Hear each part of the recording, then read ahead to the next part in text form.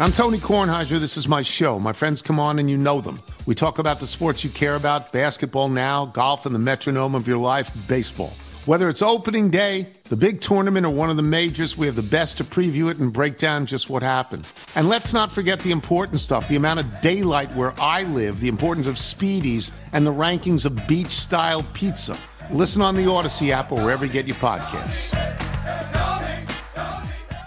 Our favorite guest, Mike Florio, is the founder of Pro Football Talk on Twitter at, you guessed it, Pro Football Talk. He is full of insights and candor and reporting and information on the NFL. And he's written yet another book. It comes out November 1st. Perfect holiday gift. It is a holiday book called On Our Way Home. And if that's not enough, he is donating everything he gets to a local animal shelter.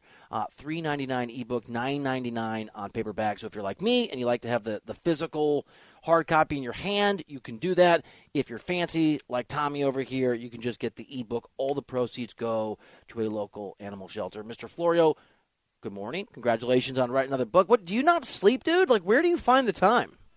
Well, one thing I've learned covering the NFL for 23 years in an immediate blog post, get it done mindset. When I have free time, and during football season I don't have much, I have a couple of writing sessions I can squeeze in per week, Tuesday nights and Friday nights, I get a lot done. I never have writer's block. It is just go and go and go. Now, I can't vouch for the quality. I can definitely vouch for the quantity. And my thought is, I don't know if I've told you this before, but have you ever heard of the infinite monkey theorem, where if you put enough monkeys in a room with each one assigned to a typewriter, eventually someone will create Shakespeare. One of the monkeys accidentally will create Shakespeare if you have enough monkeys banging away on the typewriter. So my own personal monkey theorem is, if I write enough books, there's a chance that at least one of them will accidentally be not horrible. I have that exact same theorem on producers, Mike. So I totally – no, I'm just kidding, Tom. Mike Florio here on the show. Mike, what is your reaction, overreaction, underreaction? What is the proper – way do you think to view Brock Purdy right now, coming off a couple losses and obviously at the end of that game last night a couple turnovers that were critical? Well, look, he put the 49ers in position to win last week. Jake Moody misses a 41-yard field goal, which I'm old enough to remember when a 41-yard field goal was kind of a long field goal. Now it's a chip shot. You got to make a 41-yarder in today's NFL. So they should have beaten the Browns last week.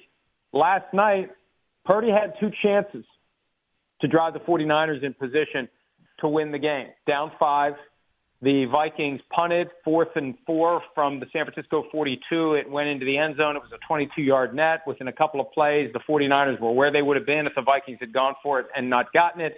But to me, I think the key moment, we talked about this on PFT Live today, there was a 3rd and short quarterback sneak. When you look at the overhead angle, Purdy got rocked.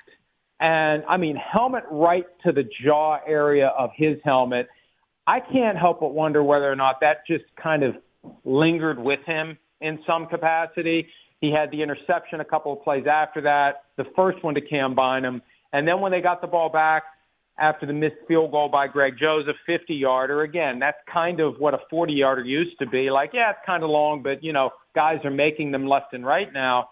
The 49ers had another opportunity. He threw across his body. Cam Bynum jumped up and picked it off. So, you know, you make your legend by not just presiding over an offense that kicks the crap out of everybody and wins by 20. You make your legend by stepping up in big moments, in big games. You know, it was the reverse of what we saw from Kirk Cousins.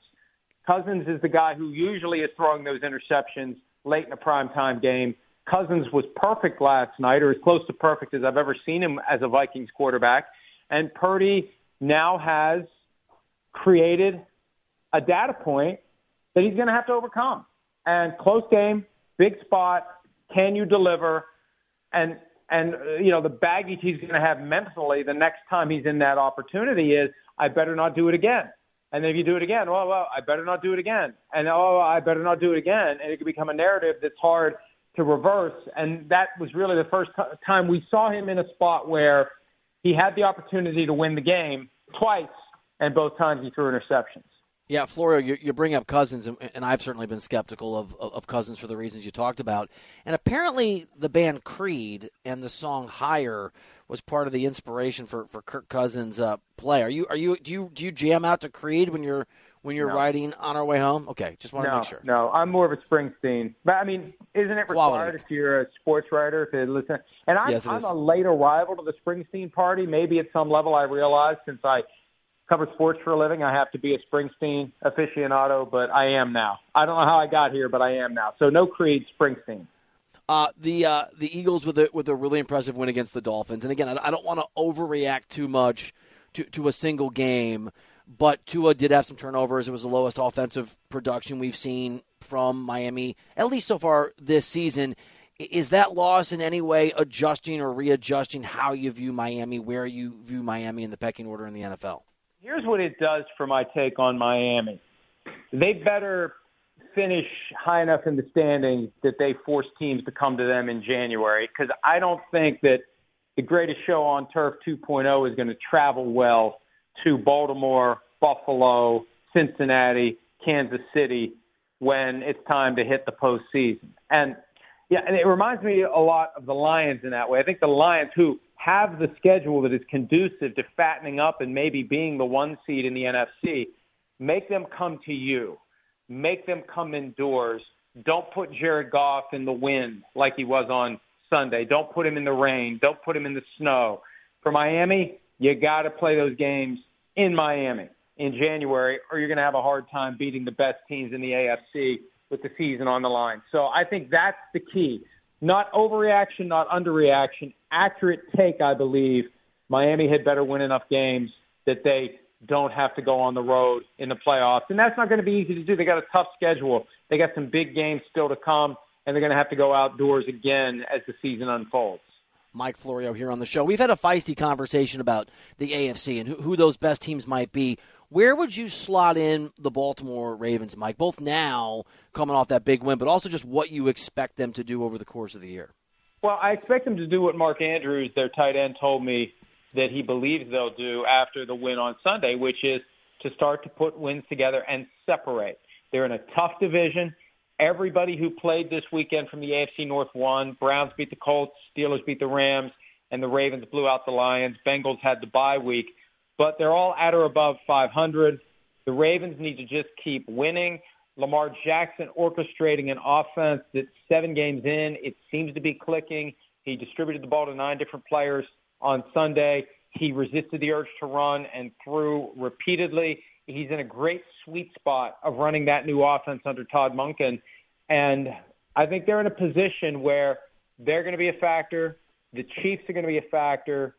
The Dolphins are going to be a factor, and the Jaguars are going to be a factor. We got 10 more regular season games for most of these teams, and I think just how that playoff tree shakes out and who has home field advantage, it's always important, but I think it's going to be very important this year.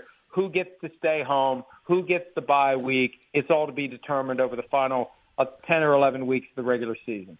Mike Florio here on the show. I'm Bill Reiter. This is CBS Sports Radio. If it's not the Ravens in the AFC North, or it is the Ravens, who is the team that pushes them the most? Who's the biggest threat underneath Baltimore in that division from your perspective going forward? Well, the Browns and the Steelers have they already beaten them? No, the Ravens beat the Browns. I'm getting my outcomes mixed up. But the Steelers have beaten the Ravens. The Browns have a defense where Myles Garrett is potentially an MVP candidate, not Defensive Player of the Year, but league MVP. I mean, if the Browns would end up with the 1 seed in the AFC, wouldn't Myles Garrett be the MVP of the league? It's not like their quarterback is going to be the MVP. They don't have anybody else that would take the votes. Browns end up 1 seed. Myles Garrett is MVP. He single-handedly kept them in that game the other day. I mean, they gave up 38 points, which was shocking. But I think the Browns are a team that the Ravens need to worry about. The Steelers are a team that I think could keep enough games close that they work whatever that Mike Tomlin magic is, and they win enough games to get to the playoffs. But once they get to the playoffs, that's where it gets exposed, because they're almost never the better team. But you look up and it's like, wait a minute, they're only down by 7, and there's 5 minutes left in the third quarter, and what just happened there? That weird play, and they're going to score and they're going to win, and that's just not sustainable when the best teams are playing the best. So I'd say the Browns are the ones the Ravens need to worry about, especially if they would cross paths for round 3 in the playoffs. Florio, it's been a weird week for New England, right? First they're in free fall. Then we find out, at least a report, that Bill Belichick, who a lot of us thought, his seat might be hot, got an extension in the offseason. Then they just go ahead and beat the Buffalo Bills. How do you, best guess or reporting or whatever you got, how do you evaluate Belichick's status right now in New England? Well, and I think that if you go back and look very carefully at the words that were used by NFL media, extension was never used. There's a belief from some people I've talked to that Belichick's contract actually expired after the 2022 season, and they had to do a new contract. And so, yes, it's lucrative, and yes, it's multi-year. But what it comes down to is this. Would anything about that contract keep Robert Kraft from tearing it up and moving on to another coach if this season doesn't go the way he wants to go? And when he was asked the question back in late March, is Bill Belichick going to stay as long as it takes to pass Don Shula for the career all-time wins mark? Robert Kraft didn't say hell yes. Robert Kraft didn't say, the guy's won 6 Super Bowls. My God, why would you even ask that question?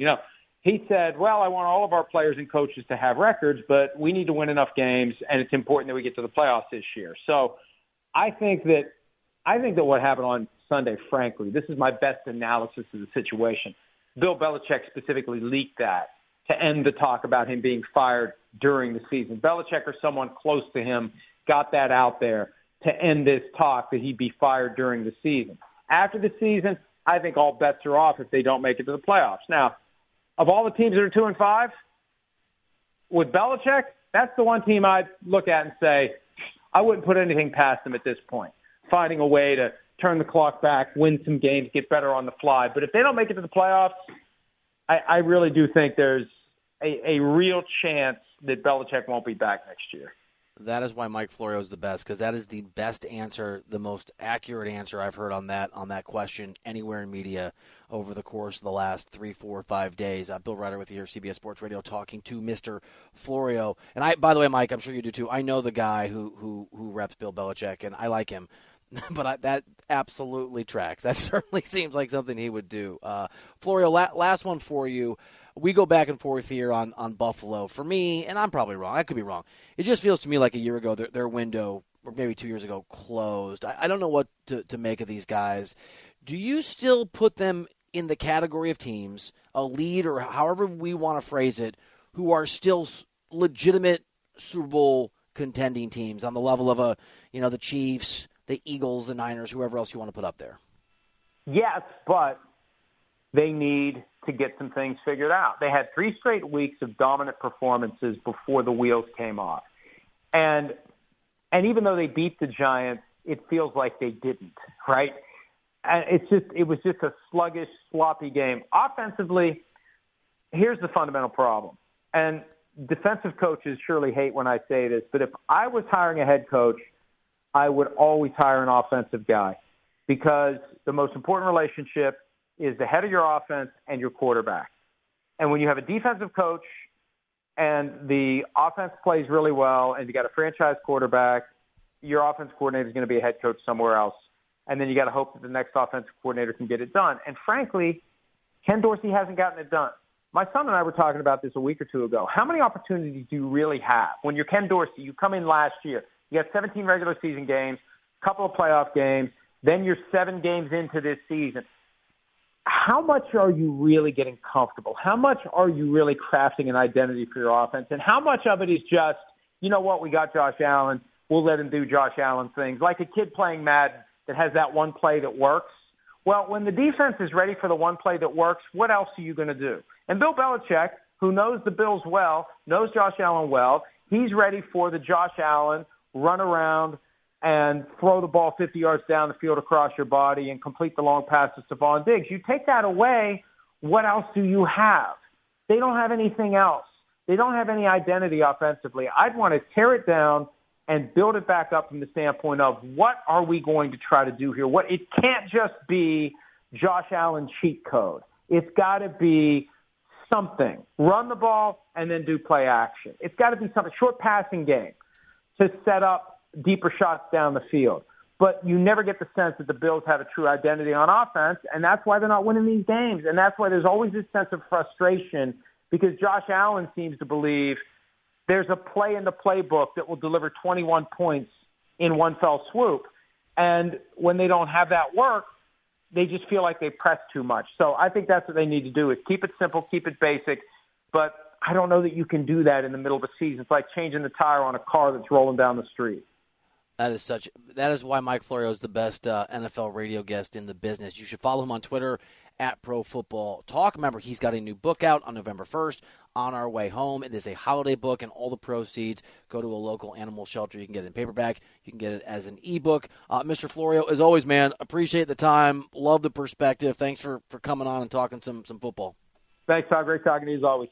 The national sales event is on at your Toyota dealer, making now the perfect time to get a great deal on a dependable new car. Like a legendary Camry, built for performance and available with all-wheel drive, you can count on your new Camry to get anywhere you need to go. And with available features like heated seats and a multimedia touchscreen, you can stay connected in comfort and style. Or check out an affordable and reliable Corolla with a trim for every lifestyle, from the hip and agile sedan to the sporty hatchback. There's a dependable Corolla built just for you. Plus, both Camrys and Corollas are available in hybrid models, so no matter your style, you can drive efficiently and affordably. And right now, your local Toyota dealer has more vehicles in stock and is making delivery on new vehicles almost every day. So visit your local Toyota dealer. And check out amazing national sales event deals on Camrys, Corollas, and more when you visit buyatoyota.com. Offers end April 1st. Toyota, let's go places.